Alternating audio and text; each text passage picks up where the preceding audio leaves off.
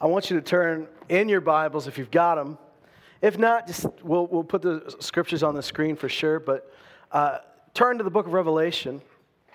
We're, of course, continuing our study of what overcoming looks like throughout the book of Revelation, of the overcoming of the Lamb, the overcoming of the believer, as is mentioned in chapters 1 through 3, the overcoming of the saints, the overcoming of Jesus throughout. Because the book of Revelation is a revelation of Jesus Christ, right? So when we read it, we should get a picture of Jesus. We should get a revelation of who He is. And thank God for the Gospels. I love, they're irreplaceable. They're probably the most valuable bed of writing that we have, are the Gospels that telling us about Jesus and His ministry here on earth. But of course, the Gospels aren't the whole picture of Jesus. They're a big picture of Jesus, but they're not the whole picture of Jesus. We get a picture of Jesus throughout the letters in the New Testament as Jesus is the head of the church. And we really get a strong picture of Jesus in the book of Revelation. Not only as the head of the church, but as the risen King, the glorified Lord, of the Lamb that was slain, of the object of worship. We see Him so central to this. Of course, we see the Father, Son, and Holy Spirit all the way through it. And yet Jesus is the one that is, at the beginning of this, dictating these letters. And so John writes 7 letters that Jesus is dictating to him. John gets to write it down and send them to 7 churches that are in the Roman province of Asia. The Roman province of Asia, if you've been with us in this series, you know that the Roman province of Asia is not Asia as we think of it now. So we're not talking about the Far East. We're actually talking about mostly what we now consider the country of Turkey. And in those 7 cities, now, of course, there's a lot more cities in that province than just the 7. But those 7 churches were in key places in that province. In fact, they were all kind of along major trade routes. They would have been cities of influence. They would have been cities that would have certainly shone light into their region, which is probably why Jesus refers to the churches in those cities as lampstands, right? Because they are spreading light out. That's one of the great purposes of the church, is to be a place that shines light into dark places, right? We're really going to see that tonight, because throughout history there have been moments where people have sort of given into escapism, right? If we could only just get away from the evil. If we could just get away from the darkness and just set up our little settlement of light, then the darkness wouldn't infect us. That, we wouldn't have it so hard. If we could just, start our own country or start our own little ship in international waters, then we'd be all right. But Jesus said, and we talked about this on Sunday, Jesus prayed that God wouldn't take us out of the world, but that He would keep us from the evil one. Last week we talked about part of this letter to the church in Pergamum, how Jesus referred to his words, referred to what was coming out of His mouth as a sharp, two-edged sword. And we talked about how He used that sword to say, there are some things that you've tolerated that you shouldn't tolerate. We went back to the teaching that Paul taught the church in Corinth about a guy in the church that had just been openly rebelling through his actions against the teachings of Jesus, and nobody was doing anything about it. And he was probably leading many others astray. And Paul said, you gotta separate from this guy. This guy's causing issues, because this is not a new believer who is slipping into sin. This is somebody who has chosen it. It's probably somebody who's been in the church for a while, probably somebody who is maybe a leader, maybe someone who knows a lot better and has chosen this way. And he says, you got to separate yourself from people like this that openly choose and say, no, I'm not going to serve Jesus. That call themselves believers but won't actually follow Jesus. And Paul goes on and he goes, am I asking you to stay away from all immoral people? And he says, no, because then you'd have to move out of the world. He says, it's not the problem. The world acts like the world. You shouldn't be surprised that the world acts like the world, right? They don't have Jesus. Of course they act like that. He said, God will judge them. We're supposed to judge ourselves. It's a powerful statement, especially in this day and age, right? It's very easy to get out there and shake your fist at Hollywood. It's very easy to get out there and shake your fist at all the sinners all over the place. But God said, don't worry about them. Go tell them about me. Obviously, preach the gospel. But don't worry about judging them. That's not your issue. He says you need to take care of yourself. We need to take care of our own. It's the church that we need to say, are we following Jesus? And if we are, then we are a light in the darkness, right? We're a light in dark places. So Jesus doesn't want to take us out of the world. He put us into the world. In fact, one of the parables that Jesus tells, we all know the parable of the sower where he talks about sowing the word. But there's another parable of the sower that he talks about. And in that parable, he says, in this parable, the seeds are the sons and daughters of the kingdom and he says the field is the world.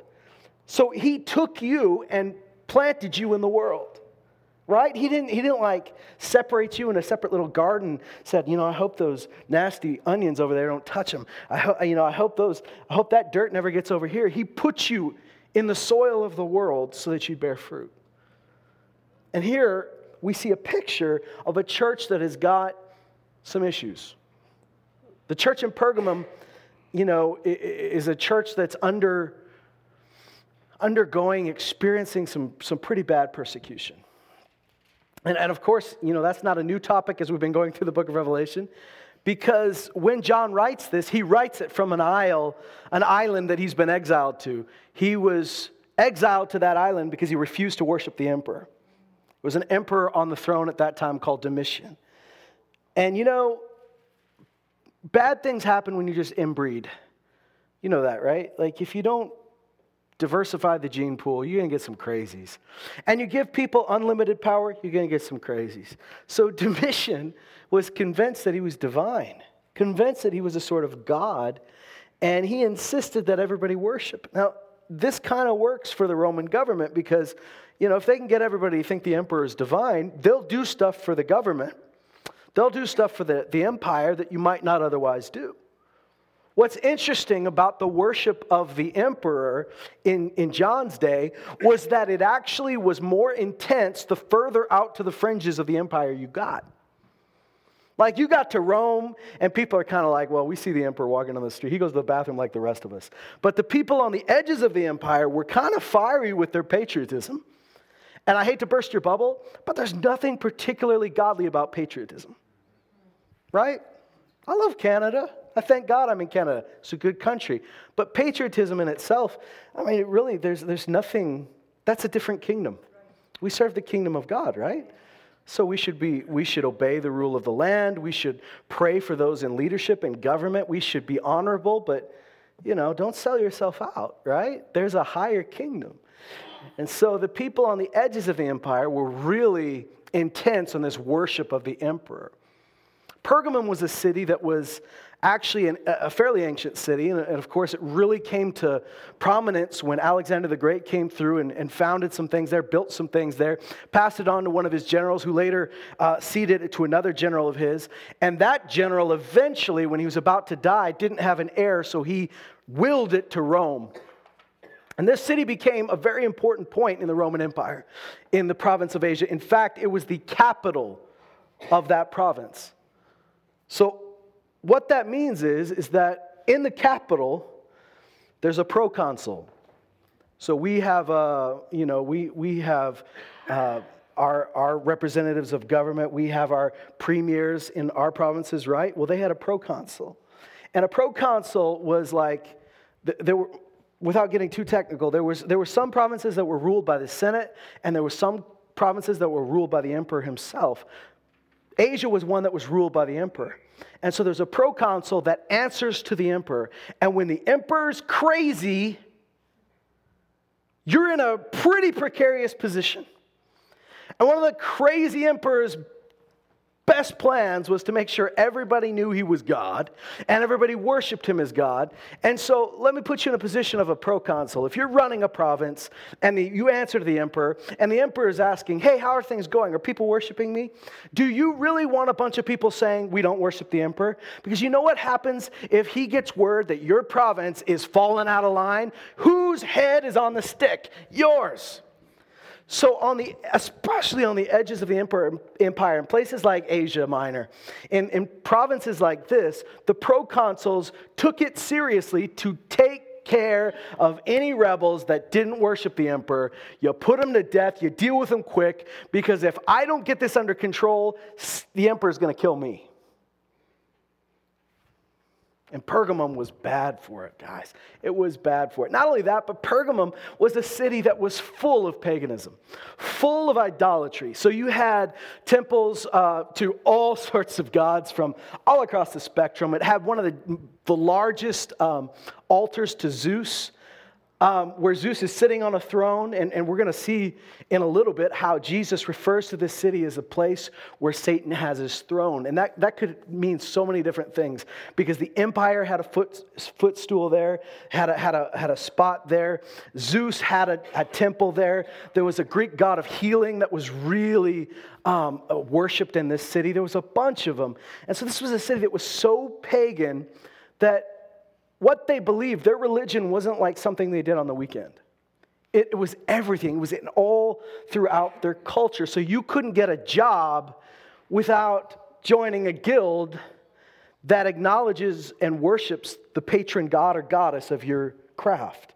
You couldn't go buy something without having to somehow acknowledge either the worship of the emperor or the worship of some god or goddess. It was so throughout their whole culture that when you became a Christian, all of a sudden, you are immediately on the outskirts of society. Not only do people not like you, but what you're doing is illegal. And maybe you think that this meant that, paganism just meant that everybody wanted them to worship one thing. But that's not really the problem. See, in Pergamum, they worshiped like a dozen different gods. It wasn't that they didn't want Christians to worship one more God. It's that Christians believed there was only one God. You see, you understand that the pagans would have been fine if the Christians had compromised and just folded their beliefs into all the other beliefs. They would have been fine if the Christians said, okay, we'll worship your gods, but we'll also worship our Savior. They would have said, fine with us. That wasn't a threat. The threat was that in order to follow Jesus, you had to turn from all this other stuff. Right? See, the pagans of the day, the rulers of the day would have been fine with compromised Christians. What they couldn't stand was a Christian who was faithful to Jesus and would not bend. So here we see what Jesus says to them. We've already read some of it, but we'll read it again. To the angel of the church in Pergamum write, the one who has the sharp two-edged sword says this: I know where you dwell, I know where you live, where Satan's throne is, and you hold fast my name, you hold on tight. You did not deny my faith, even in the days of Antipas, my witness, my faithful one, who was killed among you, where Satan dwells. Of course, we talked about this last week, but he goes on and he says, I have some things against you. I have some things you need to fix. But I just want to focus on this for tonight. Focus on what it means for Jesus to say, I know where you live, and where you live is a really dark place. Where you live is a really rough place. So often we think, when we sing songs about the presence of Jesus, right? The Spirit of the Lord is here. We have a picture in our mind about what the presence of God looks like, right? And it's usually in those beautiful green pastures. Right? That picture of Psalm 23, he leads me beside still waters, green pastures, all these things. But don't forget, on the way to those pastures, you had to pass through the valley of the shadow of death. And the reason he's not afraid in the valley of the shadow of death is because God's presence is in the valley of the shadow of death. Right? I will not fear, for you're with me. You're with me. So many Christians, we have this crisis where we think, if I were doing everything right, then I would be where God wanted me to be, and I don't feel like I'm where God wants me to be because it's hard right here. This is a bad place. This is a dark place. It can't be where God is, and yet that's not what the Bible tells us. The Bible doesn't tell us that the only places that God will go are very nice places, and if you want to be with God, you got to get out of the bad places and get to the good spots. No, he says he'll be with you. There are times of darkness. There's times where he sends us right into the darkness to shine light. There's times where there's opposition. There's times where there's an evil day and you must stand. And if you're asking the question, what am I doing wrong? Why is it dark? What am I doing wrong? This feels like death. Then maybe you're not doing anything wrong, but maybe the issue is you really got to look and say, where's Jesus here? Because he didn't say, I'll send you through the valley of the shadow of death. I'll meet you on the other side. He said, I'll walk with you through the valley of the shadow of death. Here he says, Jesus says, I know where you live. And what a statement. What a statement to a church that realizes they're living in a very difficult city to live in. And Jesus says, I know where you live. I know where you live. Can you imagine? You might have thought as a believer, has God forgotten about us because it's getting really tough here? Jesus comes and he says, I know exactly where you live. I haven't forgotten your address. I'm here. Where Satan has his throne. And maybe you would sit there going, if Satan's throne is here, we should not be here. Not a good place to be. Let's go where Jesus has his throne, all right? I don't like this place. Well, Jesus has his throne wherever we are. He says, but Satan's throne is here. Well, now, what does Satan's throne mean? Does this mean this is like Satan's capital in the world? No, but this is a seat of power. This is an important, significant city to the kingdom of darkness. This was a city where Satan was using this place. This was a place where there was great darkness and it had a great force in the region. And I want to tell you, because I believe this with all my heart, that there are those places right on the earth today, and God wants to send his church to these places, to set up right in these places. Because if you've read John 1, you know this, that when the light comes into the world, the darkness cannot overpower it. So what a statement that Jesus says you are living in a city where Satan has his throne. Now that could mean a lot of things. He could be talking about the cult of the emperor that was so strong in this city where Rome had set up that stronghold of you've got to worship the emperor. It could have meant, that they could have easily had a picture in their mind of that throne that Zeus was sitting on in that great temple. Pieces of that altar are still in a museum in Berlin to this day. It was called one of the wonders of the ancient world. They could have thought of that. They could have thought of the evil paganism that had woven its way throughout society. Or they could have easily thought about the fact that all of these together meant there was a place of great opposition for the light. Satan had set up a stronghold here. You see throughout the Bible, especially in places like the book of Daniel, where when Daniel's praying, an angel comes to him. Angel Gabriel says, I had to fight the prince of Persia to get here. I had to fight the prince of Greece to get here. He wasn't talking about some king, some human king. He was talking about a spiritual force that's over these territories. Somehow Pergamum is a significant place, and it's significant to Satan. It's interesting that he uses the word Satan, the name Satan. He could have said the devil. He could have said all these things, but Satan in itself meant the one that was stood against, the adversary, the slanderer, really, the accuser. And that comes up all the way through Revelation, right? Talks about the great dragon that's thrown down, and he says the accuser of our brethren who accuses our brothers day and night. These guys are being accused for things they never even would have thought of doing. I've said this to you before, but when I was a kid, I used to look up to these Christians who died for their faith, but in my head, everybody knew they were nice people, right? Spiro and Tina, I've been with them to some of the churches in Greece that they grew up with, and they have a lot of the pictures of the saints on the walls, and a lot of times those pictures show their death. But if you've looked at like medieval artwork of the death of saints and the death of early apostles and stuff, there's like halos on their head, there's a light shining down, they're dying, but everybody's like, look, this is a holy person. Miss Tina's church freaked me out. Her childhood church as a little girl, the patron saint was John the Baptist, which you might think is great, except remember how John the Baptist died. He got his head chopped off.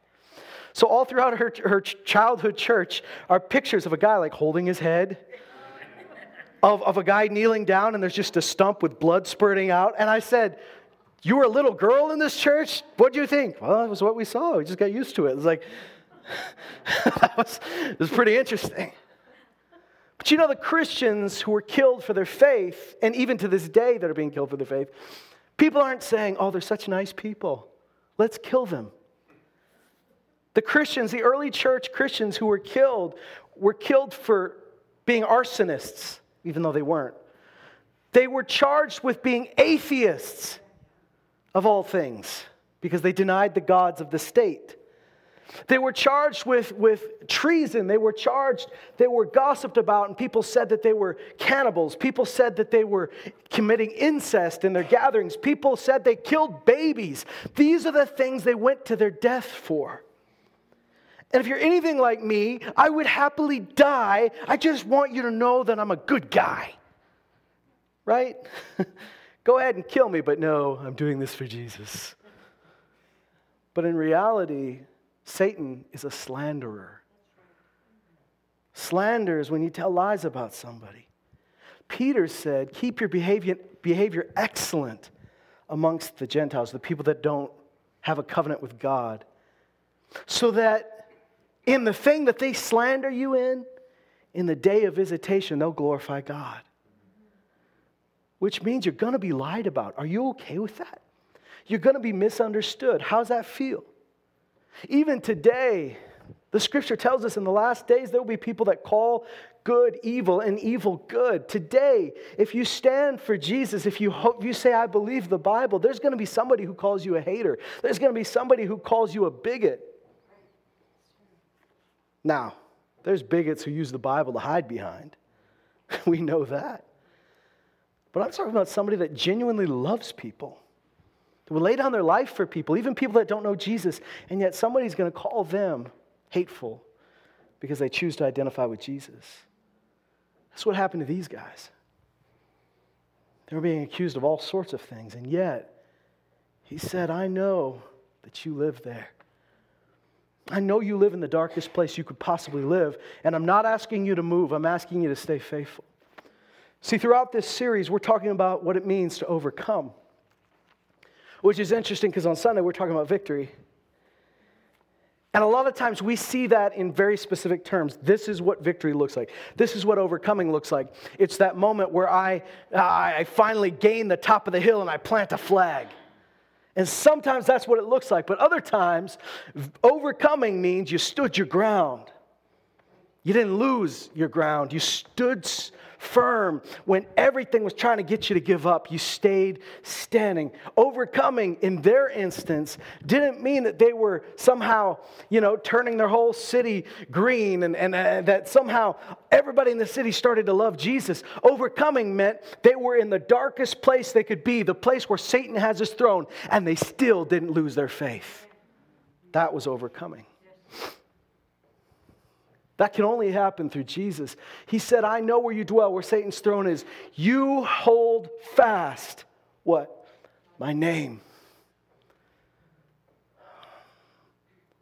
I often think about what does it take for us to keep holding on. There are people that come to church, join the body because they're lonely. And they found love here. And I thank God for that. You should. There are people that join because, this is the way they were raised and think it's right. And that's all right. But ultimately, what's going to hold you in a time where it's hard to hang on? What's going to hold you in a time where it's unpopular to be called a follower of Jesus? And really, what are you hanging on to? Are you hanging on to your group of friends? And I'm not preaching to youth tonight. That's usually the message we tell youth because youth are very social, but so are we. I remember I asked the teenagers a couple of years ago at camp, what would happen if your parents got up tomorrow morning and said, we don't believe this anymore? And I said, would we see you on Sunday? Right? What's keeping you? What this church is hanging on to is not their old sense of, well, we've believed this for centuries, because they haven't. They just started believing this in the past several decades. This is not an old tradition for them. This is fairly new. What are they hanging on to? They're hanging on to his name. You hold fast my name. You didn't deny my name. You didn't let go of my name. You held on to it, and you kept it. You called yourself by my name. You weren't ashamed to be called a Christian. You weren't ashamed to be called a follower of Jesus. You weren't ashamed to be associated with me or my brothers. You said you did not deny my faith. Faith, that word can be used a lot of different ways in the New Testament. Often we talk about faith, the evidence of things hoped for, the conviction of things not seen. But faith is also referred to in the New Testament as, you'll hear it called the faith, right? And when we're talking about the faith, we're not talking about faith so much so as a Hebrews 11 faith, although they go together. We're talking about what we believe. Like the faith is in, this is what we believe, this is who we are, this is what we believe about God. So Jude says you need to earnestly defend the faith, contend for the faith. You need to fight for this faith. And Jesus said, you didn't deny my faith. So when you were asked to deny what you believed, you held on to it. You said, no, I believe this. I hold true to what the Bible says. I hold true to what the apostles taught us. I hold true to what I say I believe. And even when it got hard, I hold on to it. He said, even in the days of Antipas, and not much is known about this guy. There was a historian, a church historian, like in the 10th century that wrote about him. That's hundreds of years later. But it's like one of the only sources we have about this guy. So you could take it or leave it. It's not scripture. But this historian had gathered from church records that Antipas was an early leader, early pastor, leader of the Christians in Pergamum. And that Antipas actually was put to death in an iron bull. Which I don't know if you've ever heard of an iron bull. It's not a pleasant device. It was hundreds and hundreds of years old by the time Antipas would have come along. But it was basically this big iron bull that was hollow on the inside. And they'd put somebody in it, and then they'd light a fire under it, and you would slowly roast alive. And they put certain pipes in it so that when you would scream, it would sound like the bellowing of a bull. That's a terrible way to go. And according to that church historian, that's how this guy died. Now, you could take that or leave it, but it was not uncommon for them to be very sadistic when killing Christians because they wanted the rest of the Christians to stop believing this. See, I don't know if you've noticed this, but it's not really the devil's goal to kill all the Christians. He'd rather have a compromised Christian. He's much more afraid of a dead Christian than a compromised Christian. Because a dead Christian still testified to God. Because he said, hey, I'm not afraid to lose my life. Because I know you can't take my life. My life's in him. But a compromised Christian, that's very easy to lead a whole bunch of other people astray. Paul talked about Demas. He said, Demas forsook me. He loved the present world more than God. I talked to you about this, about how Hananiah, Mishael, Azariah, the three Hebrew children in the book of Daniel, how they wouldn't bow to the statue of Nebuchadnezzar. Remember this? And do you remember that the penalty for not bowing was death in a furnace? Real similar to what might have happened to this guy. But remember the conversation that Nebuchadnezzar has with them? He doesn't instantly say, kill them. He begs them to recant. He begs them to go back and say, okay, we'll bow to you. Why? He would rather have them compromised than kill them. Peter said to Jesus, Lord, don't die. Don't go to your death. What does Jesus say? Get behind me, Satan. It was Satan saying, you don't have to die. Satan's trying to get Jesus to compromise rather than die. Satan would rather have Jesus compromised than go to his death. Same thing with you. This idea of my faithful, my witness, my faithful one. Look how Jesus claims him. This sounds like somebody that Jesus really likes, doesn't it? He owns him. Says he's mine. Antipas was my witness. He was my faithful one. Because Antipas didn't turn when he was faced with death. That word witness, many of you will know, is where we get the word martyr from. Why? Because in the Greek and Roman system, a witness was charged with telling the truth no matter what. One of the things they held so vital in their civilization was that if you were a witness and you were called to testify in a court, you told the truth even if it cost you everything. Did they keep this law? No, of course not. People are people, right? They'll lie. But that was what they held as a high standard. Well, the Christians held themselves to even a greater standard. They said, if we're going to witness, we are going to testify. So a lot of these people, when they died, they weren't just put to death. They were given an opportunity to speak in front of the court. We get a letter from from Pliny the Younger to Trajan saying, how do I deal with Christians? This is how I've been dealing with them. I find out who they are, I put them on trial, and I try to get them to recant. I try and I give them several opportunities to say, okay, I deny Jesus, and they'll give a sacrifice to Caesar, and they'll drink the wine, and they'll do all of that. And I'll make an oath, and so his goal is get them to turn and recant what they said. Get them to say, I don't believe in Jesus, I believe in the emperor. And if I can't convince them after a bunch of tries, I'll kill them. Well, think about this. Jesus said, they're going to put you in front of their courts for my name. He says, this will lead to an opportunity for your testimony. So here's what the Christians did in the early church. When they were put on trial, if they were given a chance to speak, they used their chance to speak. Who was the first martyr in the early church? Stephen.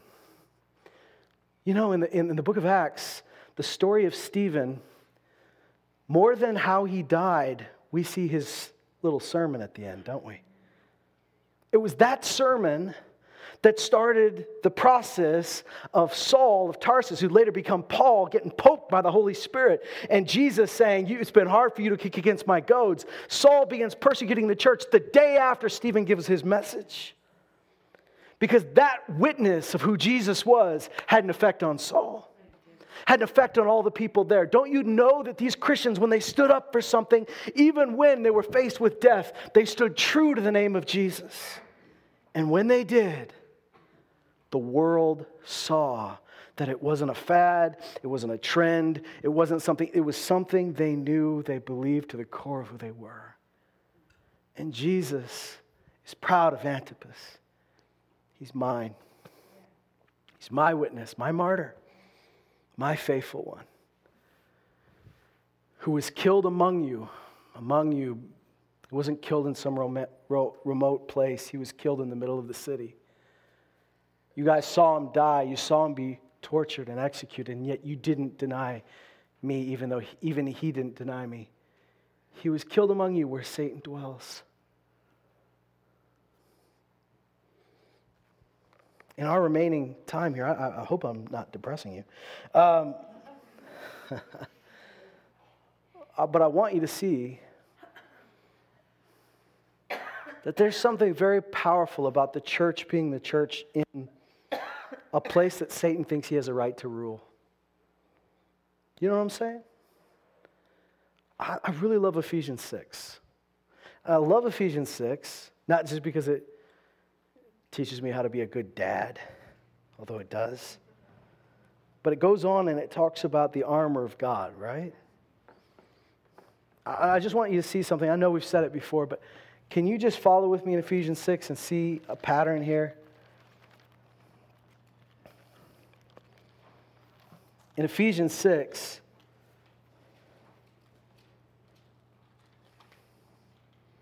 of course, he lays out what the armor of God looks like. It's not, a physical piece of armor. It's literally walking in the things that God's given you. So, girding your loins with truth, keeping a breastplate of righteousness, shodding your feet with the preparation of the gospel of peace. All of these things are not just like something you put on in the morning. This is you walking through your life. And when you walk through the life in the power of God and the power of the Spirit, you're putting this armor on. And he says this in verse 16, Ephesians 6:16. In addition to all, taking up the shield of faith, with which, go back. I don't know why I'm skipping through things. Verse 13, Ephesians 6:13. Therefore, taking up the full armor of God.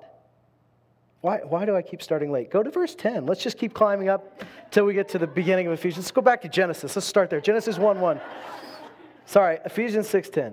Finally, be strong in the Lord and in the strength of his might. Put on the full armor of God so that you will be able to stand firm against the schemes of the devil. Those 3 words are important. 4 words. You will be able. You will be able. You will. Not you should, not you might, not some of you. You will be able to stand firm against the schemes of the devil. For our struggle is not against flesh and blood, but against the rulers, against the powers, against the world forces of this darkness, against the spiritual forces of wickedness in the heavenly places. If we're talking about rulers and powers, don't you think that goes along with Jesus saying this city is where Satan has a throne? This is a place where he's ruling from. Well, he just said, when you are standing in him, when you are strong in the strength of the Lord, you can stand in a place and you'll stand firm against all the schemes of the devil. Then he goes on and he says this. Therefore, take up the full armor of God. So you know, you're not just born with it. It's not just there because you said a prayer. You've got to take it up. You've got to walk in righteousness. You've got to walk in faith. You've got to speak truth. You've got to believe truth. Right? So through all these things, he's saying, all right, take it up so that you will be able. Once again, those 4 words. You will be able to resist in the evil day. I know I've said this to you, so please pardon me repeating myself, but the evil day sounds like the worst day. And the day we're talking about is not a 24-hour day. We're talking about a season. We're talking about a time where the worst of the worst is being thrown at you. What does he say? You will be able to resist in the evil day. And having done everything, stand firm. Stand firm, therefore. When you've done everything to stand firm, stand firm. Stand firm, therefore. Having girded your loins with truth, having put on the breastplate of righteousness, having shod your feet with the preparation of the gospel of peace, in addition to all taking up the shield of faith, and there's that phrase again, with which you will be able to extinguish all the flaming arrows of the evil one. And take up the helmet of salvation and the sword of the Spirit, which is the word of God. Stop for a minute and just see that. You'll be able to stand firm against all the schemes of the devil. You'll be able to resist in the evil day. You'll be able to stand firm. Even when you've done everything to stand firm, you're still standing firm. And you will be able to, with the shield of faith, quench all the fiery darts of the evil one. Do you realize that he's just described the devil throwing everything he's got? His entire arsenal has been thrown at you, and you're still standing at the end of it? Is there anything more demoralizing to the kingdom of darkness than the fact that they threw everything at you? Let me ask you what's worse. 2 fighters get in a ring, okay? 2 fighters get in a ring. They throw all their punches. They fight a good fight, back and forth, but one guy falls down. The other guy was a bigger fighter. He was a stronger fighter. We didn't expect him to win, but he put up a good fight. Everybody goes home happy. But what if they step into the ring and the big guy comes and the little guy faces him? And the guy that everybody thinks is the big guy at least throws his big punch, throws his best punch. And the guy looks at him and goes, "Is that all you got?" So he gets a little angry, right? He's getting a tick now. And he just goes at him. It's just a barrage of left, right, up, down. And he's hitting him. And you could see through his face that he's angry now. He's furious. And the guy looks at him and says, "You done?" What's worse? Having a good fight with somebody and getting knocked out? What's worse? Or you just standing there and going, "That didn't even hurt." Or maybe that hurt, but you're not going to let on that it hurt. You're just going to look at him and say, "Are you done yet?" "I'm still standing." Can you imagine what could be more frightening than using all your best weapons, all your best bombs, all your best nukes, and the thing you're trying to destroy is still there? That would be terrifying. Terrifying. This is what's happening when this person is standing in the strength of the Lord. You know, maybe that doesn't look like victory to you. Maybe it doesn't look like victory to say, I got hit a bunch of times. They're throwing darts at me. The day is evil. You promised me nice days. You promised me flower days. You promised me ice cream days. And yet this is an evil day. And yet you're still standing. That's victory. That's overcoming. See, I believe overcoming is seeing the victory too. You know, seeing the other side of it. Getting through the tunnel, seeing the light at the end of the tunnel. But sometimes victory is everything that's been thrown at you. You're still there. Couldn't shake you off your faith. Couldn't shake you from what you believed. You're still there. Jesus says, I know where you live. You live where Satan has his throne. I know my servant Antipas was killed in the place where Satan dwells. But at the end of the letter, he says, to the one who overcomes, this is what I'll give you. What does overcoming look like for them? They're in the darkest place they could live, and yet they're not bending. The darkness is not overpowering the light. What a powerful statement. What a frightening statement if you're on the other side. If you can't kill the church in the city where you have your throne, where can you kill the church? You know, right now, when you look right now at what God's doing in the Middle East, in the places where ISIS has their headquarters, the Christians are still there. Even though they try to wipe them out and kill them, and they've killed many Christians. But the church is still there. We get reports from Christians. And it's not like there's a tattered bunch of people that are still there. People are still getting saved. Jesus is appearing to people. Can you imagine how terrifying it must be to the enemy to know that in the place where he seems to have his strongest foothold, there are still believers that can't be crushed? I want you to know that the faith that you have is more precious than gold, and it can't be destroyed like the enemy thinks he can destroy it if you hold on to it. Once again, Jesus said, they might throw you in prison, they might kill you, but they can't harm a hair on your head. They really can't touch what matters. I want to be that faithful witness, you know? You might say, what am I supposed to feel right now? What am I supposed to believe right now? Why are you preaching this? Well, first of all, I'm preaching this because I promised you we'd go through it.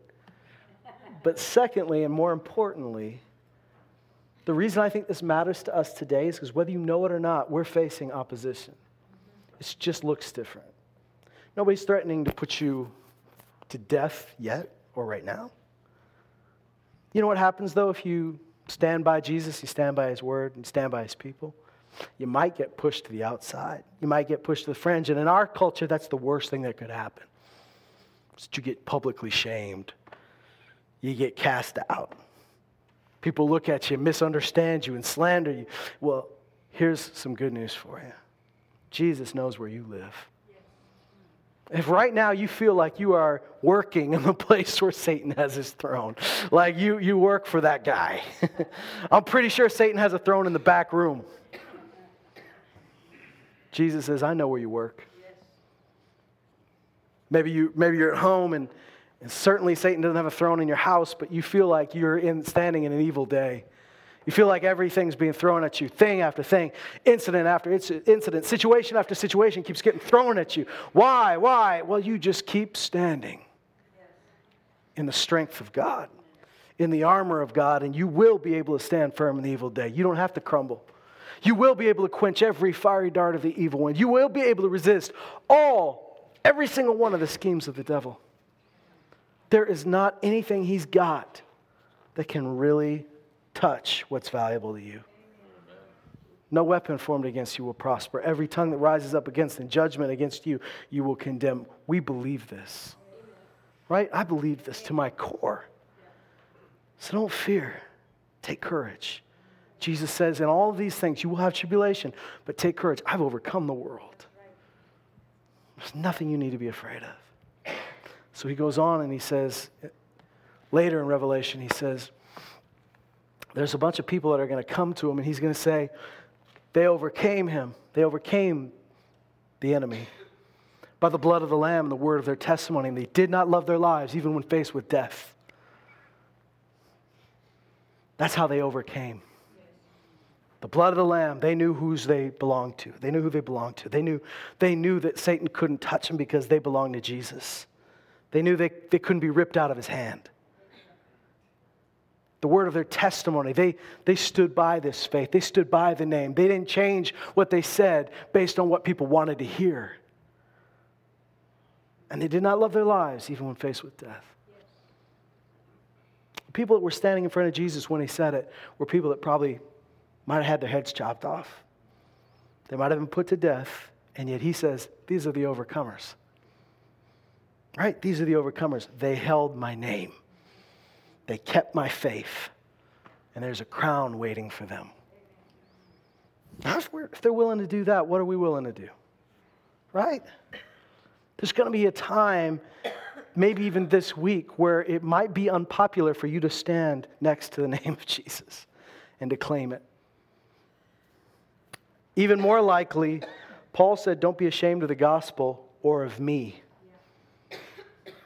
A lot of us will say, well, we're not ashamed of Jesus, but we're sure ashamed of our fellow Christians. There's always somebody that's going to get hit before us. He says, don't be ashamed of me, his ambassador in chains. Like, you'll have people that say, I'm not ashamed of Jesus, but I don't know that guy. When we stand with one another, and we stand for Jesus, even in the place where Satan thinks he has all the power in the world, he can't overpower the light. The light overpowers the darkness. And you know, it doesn't matter where you're from. In Lloydminster right now, there is a real strong urge for you to combine your culture with the kingdom of culture. It doesn't matter what culture you're from. Don't you know I have to leave my culture? Sometimes we look at this tribe in Africa and go, oh, you have to leave your idols. But we forget that here in North America, we got a ton of idols. We just dress them up real nice. And we figured out a way to bring them into church. And maybe find a scripture that makes them seem okay. But they don't go with Jesus. No matter what church you enter into, no matter what city you enter into, you should find a group of people who look different than everybody else.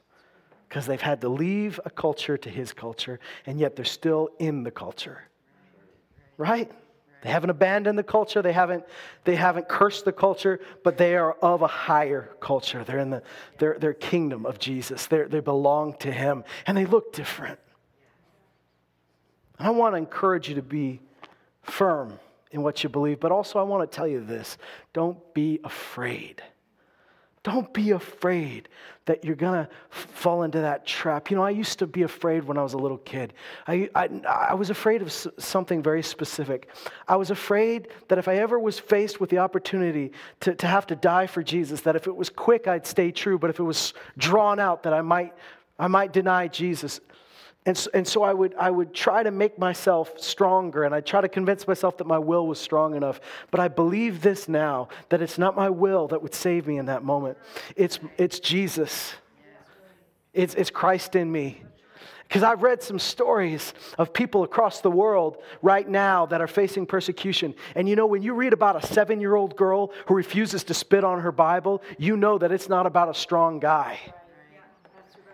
It's about what's inside that little girl. There's something in us that is greater than he that's in the world. And that's Jesus himself. That's the Spirit of God himself. I want you to know that in the evil day, you will not bend.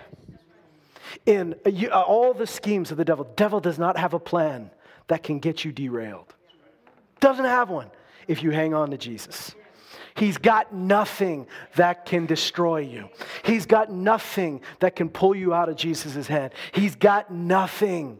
Jesus said, the ruler of this world is being judged. And he says, he's got nothing in me. That's what we get to say to you today. Don't be afraid. What if I fall away? What if I fall back? Stop talking like that. What if I trip? What if I fall? What if I deny Jesus? Quit talking that way. Faithful is he who called you. Faithful will he be to bring it to pass. You hang on to Jesus and know this, he's hanging on to you. You just stay true to his name. What did he say? You held tight to my name. That's all you got to do. Hold tight to his name. Paul said, hold tight to his word. Hold fast to the word of life, and you'll shine like stars in the midst of a dark universe. Hold tight. Because at the end of the day, and this is what I'll close with, at the end of the day, it's not holding fast to the word church that's going to keep you. It's not holding tight to your friends that's going to keep you. It's not even holding tight to Granny believed this. Right? It's holding tight to him. That's what will keep you. And I'm telling you, it will keep you. Be strong. Be of good courage. He's overcome the world. Amen. Let's stand up.